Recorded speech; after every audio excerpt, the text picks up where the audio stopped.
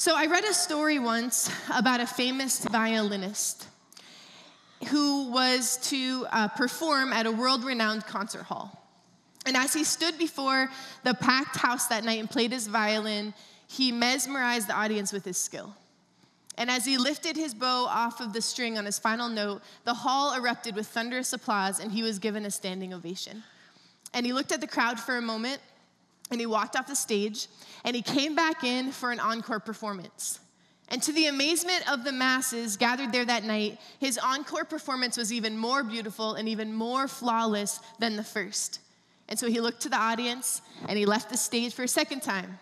But he was beckoned back by the deafening roar of the multitudes that once again stood to their feet. And so he came out for another encore performance. And this sequence was actually repeated several more times until finally the virtuoso of virtuosos finished his piece. And the violinist looked at the audience, nodded his head, and simply walked off the stage while the cheers still to be heard long after he exited. And so he was in his dressing room gathering up his things to leave, and some reporters were waiting at the door because they had one big question. Why did you give so many encore performances? I mean, it was great, but you kept coming back out on the stage over and over and over. And the violinist answered the question. The reporter said, you could have stopped after the first and everyone would have been amazed. And the violinist said, for the very first time in my career, my master, the one who taught me to play the violin, was in the audience. And when I finished my performance the first time, everyone stood except for one person. So I played again. And everyone stood except for one person. So I played again. And my very final performance was at the moment that my master stood and applauded. And it was only then I was satisfied that I had done a good job. He looked for only the approval and the applause of his master. And so today we're going to look at what is it, as believers in Jesus, what is it that Jesus stands up and applauds and approves us for, right? What is the thing that makes our master pleased? What is Jesus looking for from our lives? And he wants us to be like him. And he says that over and over in the scripture. He wants us to be like him. So I want to look in Mark 10 to start this morning to get a glimpse of what Jesus was like. And it's in Mark 10, 42 through 45. And it's pretty straightforward. Jesus is talking. He calls them together and he says, you know that those who are regarded as rulers of the Gentiles lord it over them, and their high officials exercise authority over them. Not so with you. Instead, whoever wants to become great among you must be your servant, and whoever wants to be first must be slave of all. For even the Son of Man did not come to be served, but to serve, and gave his life as a ransom for many. Now, what we see in this scripture, what we see in many scriptures as we read through the life of Jesus, is the kingdom of God has a different set of rules.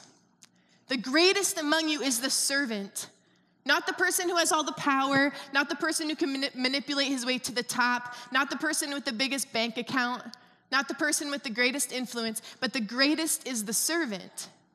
And this passage in Mark is so clear, is that Jesus Christ did not come to be served, although he was worthy of it, but he came to serve.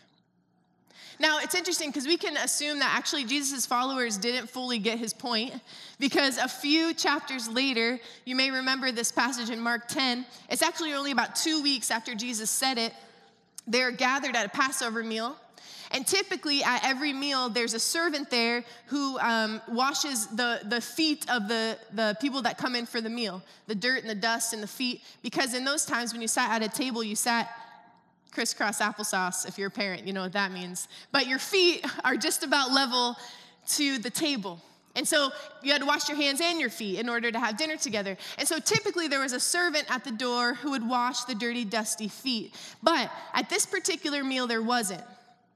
And so Jesus himself takes on that role. And the disciples are blown away. They're blown away. They don't understand it. He felt entirely comfortable doing this menial service because he was sure of his true place in the hierarchy of things. Jesus didn't worry about status. Jesus didn't worry about image. Jesus didn't worry about his reputation being hurt to get down and serve others. Jesus had already taken a step down from heaven to come to earth. He had put on flesh and come to us. He had gone from a perfect place in heaven into our messed up, upside down world. And so washing a few guys' dirty feet was no big deal. In fact, this was a statement, a reminder of what Jesus ultimately did for us. Jesus was always closing the gap between being what they expected the King Messiah was going to be and being a servant. And some wanted to crown him. People met him, and when they heard that he was the Messiah, they wanted to crown him. But he kept saying, no, I'm going to put myself on ground level. I'm going to meet people's practical needs because I want everyone to understand very boldly and very clearly that I have come to serve and not to be served. And not only did Jesus clearly tell the servants, he said, listen, the greatest of all is a servant. He also lived this way. His life was congruent with the truth. Jesus believed all people were equal. Jesus believed all people were equal. In the scripture, Jesus is always surrounded by the poor and the marginalized. Why? Because he was nice? Well, yeah, Jesus was nice. But also because he was telling people, listen, what the culture values is messed up. That is upside down. That isn't how it works. Things don't give people value. Jesus was always disrupting the system by which people were getting their false redemption. Remember at one point Jesus says, it's easier for a camel to get through the eye of a needle than for a rich man to enter the kingdom of heaven. And what he was saying is, a man like this, a man at the top of the food chain, a person who has everything they need and it has influence and power and money, they're going to have trouble seeing their need for Christ. But a servant is going to know that they have nothing to offer and they will cling to God easier. But here's the deal, both will need God's help for redemption. Both. They're equal. And Jesus just constantly was equaling the playing field of humanity. Guess what? We all need Christ. We all need to depend on him. There's no one that gets a free pass. There's no one that can earn their way into heaven any other way. Jesus said, you're all equal, all the people. And Jesus loved to be with people. Jesus loved to be with people. Muhammad and Joseph Smith are two religious radicals. And when they were here on earth, they sat down and they wrote a book. They wrote a book that many people read even today. But Jesus never did that.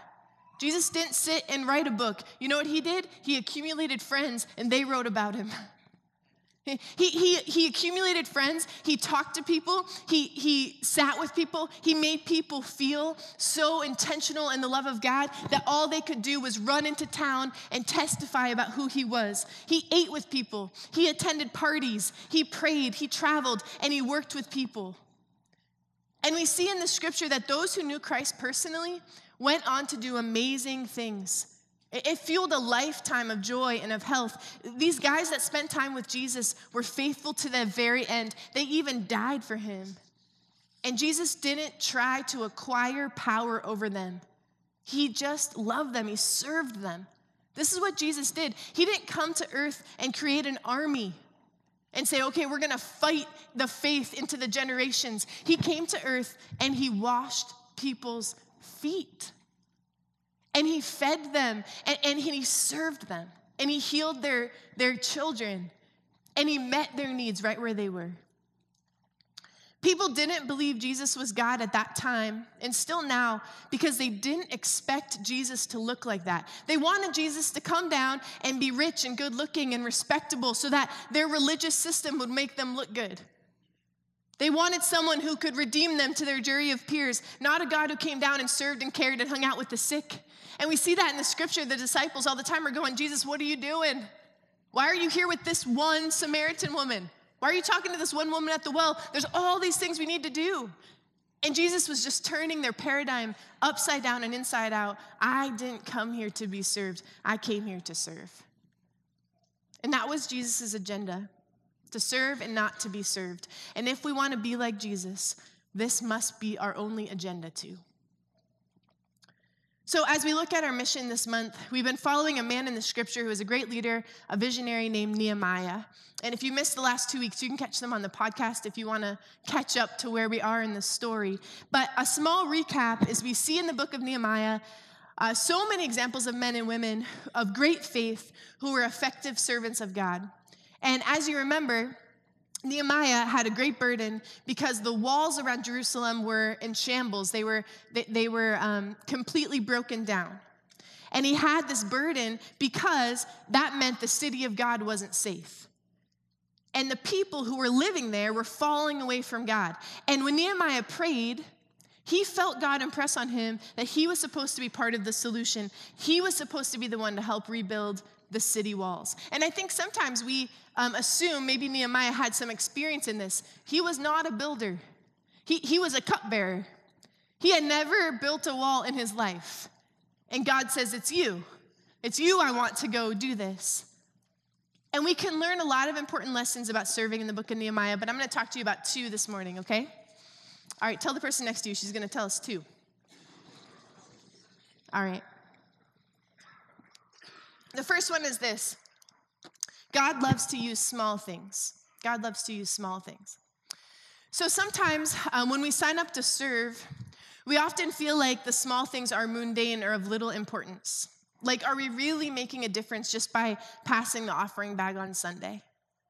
Are we really making a difference by greeting people at the door or running the screen lyrics? But the truth is, God does not think any act of service for him is unimportant. God does not think any act of service for him is unimportant. And who are we trying to please? Like the violinist, the only person we should want to get a standing ovation from is our master. And so in Nehemiah chapter 3, many people actually skip over this chapter when they're reading through Nehemiah because it's basically a list of names that you can't really pronounce and genealogies of those that help rebuild gates and walls. So I want to show you an example of the book of the chapter 3 of Nehemiah here. Nehemiah 3:13 through 14. The valley gate was repaired by Hanun and the residents of that guy, and they rebuilt it, and they put its doors with their bolts and bars in place. And they also repaired 1,000 cubits of wall as far as the dung gate. And the dung gate was repaired by this guy, ruler of the district of Beth Hakerem, and he rebuilt it, and he put its doors with their bolts and bars in place. I could have faked it, but I don't know how to say those words either.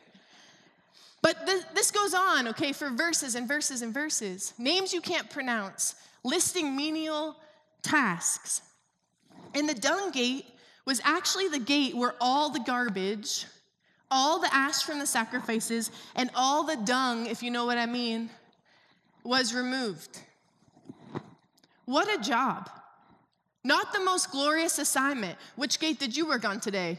Oh, the gate that the kings come through. Awesome. Which gate did you work on? Oh, the gate where they bring in all the carts to sell things in the thing. What about you? That one over there. I wore my mask, you know. Not a very glorious task, but God wanted us to see and know the names of the people who laid beams, put bolts in place, measured the distance, and carried the bricks. He wanted us to know who repaired not just the entry gate or the significant gate, but the one where the garbage passed through. Because God loves for us to do the small things. That was important to God too, because those people were working unto God. They were being servants. An interesting note about the humility of Nehemiah, in the entire chapter, it details every worker and every tedious task, and he never, ever records himself. What a servant leader. God loves to use small things. And oftentimes, we just have to take what little we have, and it's more than enough for God to use. When we are willing to use our small abilities and assets to him, he can make us stewards of our glory, of his glory. And what we have to do is stop talking about what we don't have and what we can't do and the things that we can't give, and just start giving what we do have. So you do have once a month? Then we'll take it. So you do have one day a week that you can help your neighbor? Then give that. So you can't solve the whole problem? Well, then give what you have. When you start giving what you have and not always thinking about what you don't have, you begin to activate a miracle. And maybe you feel right now that God is asking you to do menial things, Things that don't seem to have such a huge purpose or a huge impact. Maybe you're stuck in a job that you don't love, or maybe you're raising a teenager who's driving you out of your mind. Or maybe you're taking care of an aging parent, and everything just seems to be getting increasingly difficult. I want to encourage you, stay faithful serving in the small things. Stay faithful serving in the small things, because Matthew 25:21 reminds us, if you will be faithful with little, God will make you faithful over much. So be faithful with little. All right, the second lesson we can learn from Nehemiah about serving is that when we serve, we live our lives for Christ. When we do that, when we actually obey what he's asking us to do, we will encounter opposition. Now, last week we talked a little bit about this, but Nehemiah had a lot of critics when he was serving God. He had all kinds of problems. He ran into people problems and resource problems and leadership problems. We can all relate to this. We all have problems. Raise your hand today if you're like, yeah, I have a problem I'm dealing with. I have this thing in my email. It's going to come up on Monday. I'm going to have to deal it out. If you don't have a problem, call the church. I'll give you one of mine, all right? We'll work on it together. We all have problems. And what we see through Nehemiah's account of building the wall is that God uses our problems to build our character. God uses our problems to build our character. And so the second serving lesson this morning is opposition creates a greater dependence on God. So there was a man named Igor Sikorsky. He was born in Russia. His father was a psychology professor. His mother was a doctor. He was homeschooled. And at the year of 1900, at the age of 12, was told that competent authorities had proven that human flight was impossible. There was no way humans could fly. And that same year, in his bedroom, he created a rubber band helicopter that he flew around his room. And he said he had these moments of thinking, I don't know why they think that, but someday I'm going to prove them wrong. And by the start of World War I, which was only 14 years later, Igor owned a factory that was producing bombers for the war. 3 years later, the government viewed him such a threat, he had to flee his homeland, and in 1919, he arrived in New York City. And he dealt with many hardships, he dealt with many setbacks in his lifetime, but he designed and produced, I think I have a picture, 30 types of airplanes, helicopters, and flying boats. And in his American plant, in the factory where they made these, he posted this sign: according to recognized aerotechnical tests, the bumblebee cannot fly because of the shape and weight of his body in relation to the total wing area. The bumblebee does not know this, so he goes ahead and flies anyway. And Nehemiah would have loved that sign. Nehemiah would have loved that sign. Because Nehemiah's account shows that whenever you try to accomplish something significant for the Lord, you will face strong opposition. That the enemy of God never bothers with half-hearted people who are content with a ho-hum spiritual existence. But if you show up with a plan and a passion and a fire in your belly for Christ, watch out. Because things are going to try to come against you. There will be opposition. And you know, I also believe that this applies to churches, that the enemy doesn't mind when churches gather to sing and hear soothing sermons about how to use the Bible to achieve personal success. Those churches are no threat to the domain of darkness that the enemy has. But when we talk about the gospel, when we commit ourselves to holy living, when we decide to love and build and send people at all costs, we will face opposition. And when you commit to getting here every Sunday morning, to joining a group, and to serving on a team, which are the three things that we really believe will help us love, build, and send effectively, our church will be more effective, and in turn, it will be more threatening to the enemy. So we're probably asking for more opposition. But what's interesting about opposition and conflict in the spiritual world is this: opposition always produces a greater dependence on God. And isn't that the point? Isn't that the point? Opposition always produces a greater dependence on God. And when we find ourselves in situations and we're thinking, God, what have I gotten myself into? This is too big. This is too hard. This is too much. God, if you don't come through, I'm sunk. Well, that's exactly where God wants you to be and stay forever. Men and women who have great vision also must have great faith. And throughout their faith, God is honored. And when you decide to serve, you will face opposition, and that will come in many forms. But remember, God is building your character and helping you be more dependent on him through those problems. Serving makes us more like Jesus. Serving makes us more like Jesus. And isn't that the goal? To live for the applause and the approval of the master. Yes, we need help. We need help to make Sundays great. We need help. There's significant needs in this body that God designed for us to take care of together, yes. But also, the reason why we serve is because serving makes us more like Jesus.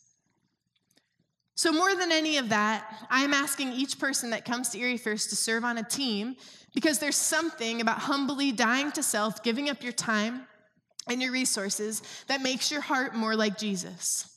This is God's vision and desire for Erie First and for every church, that his disciples would follow him and be more like him. A few years ago, God spoke something very clearly to me about my life, and it's a phrase that I often use as a prayer.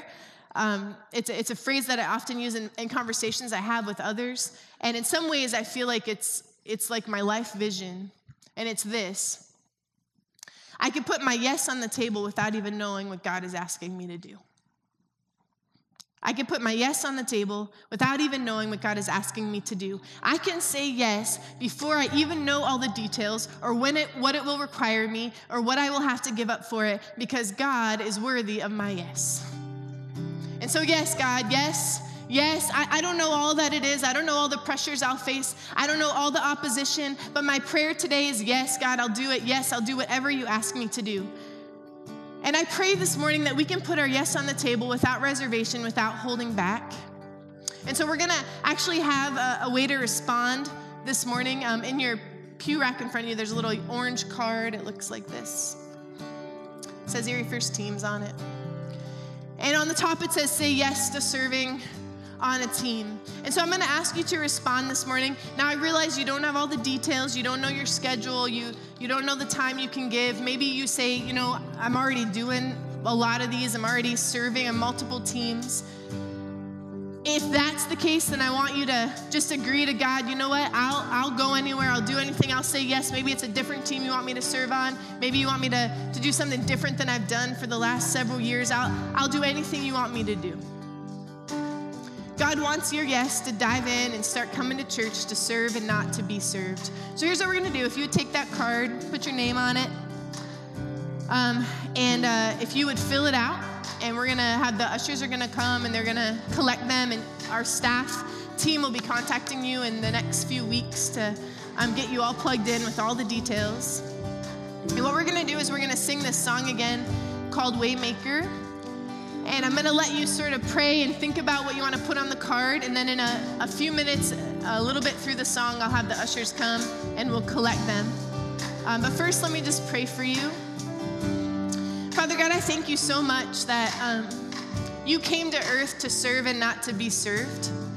I thank you, Father God, that you gave us this great example of how we can please you.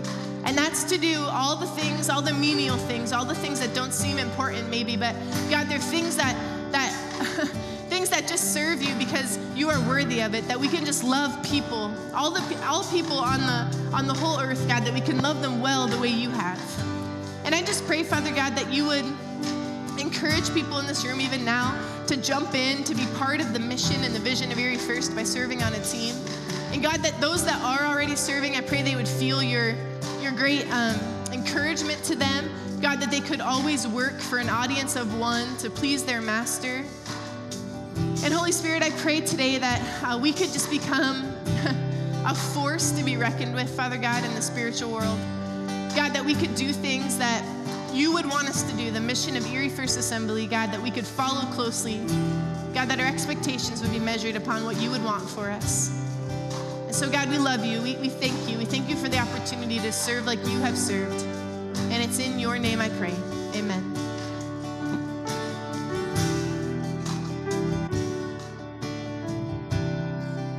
So we're going to sing this song. You just take some time, fill out that card. It's okay to pray over it. It's okay to think about where God might want you to serve. And we'll just sing this song over you. I'm struck by the statement that our obedience opens doors, because we're singing this song, Waymaker. And while he is a waymaker, we have a role to play, and we can help him open those doors and make that way. So just think on that as you fill that out. Let's sing this morning.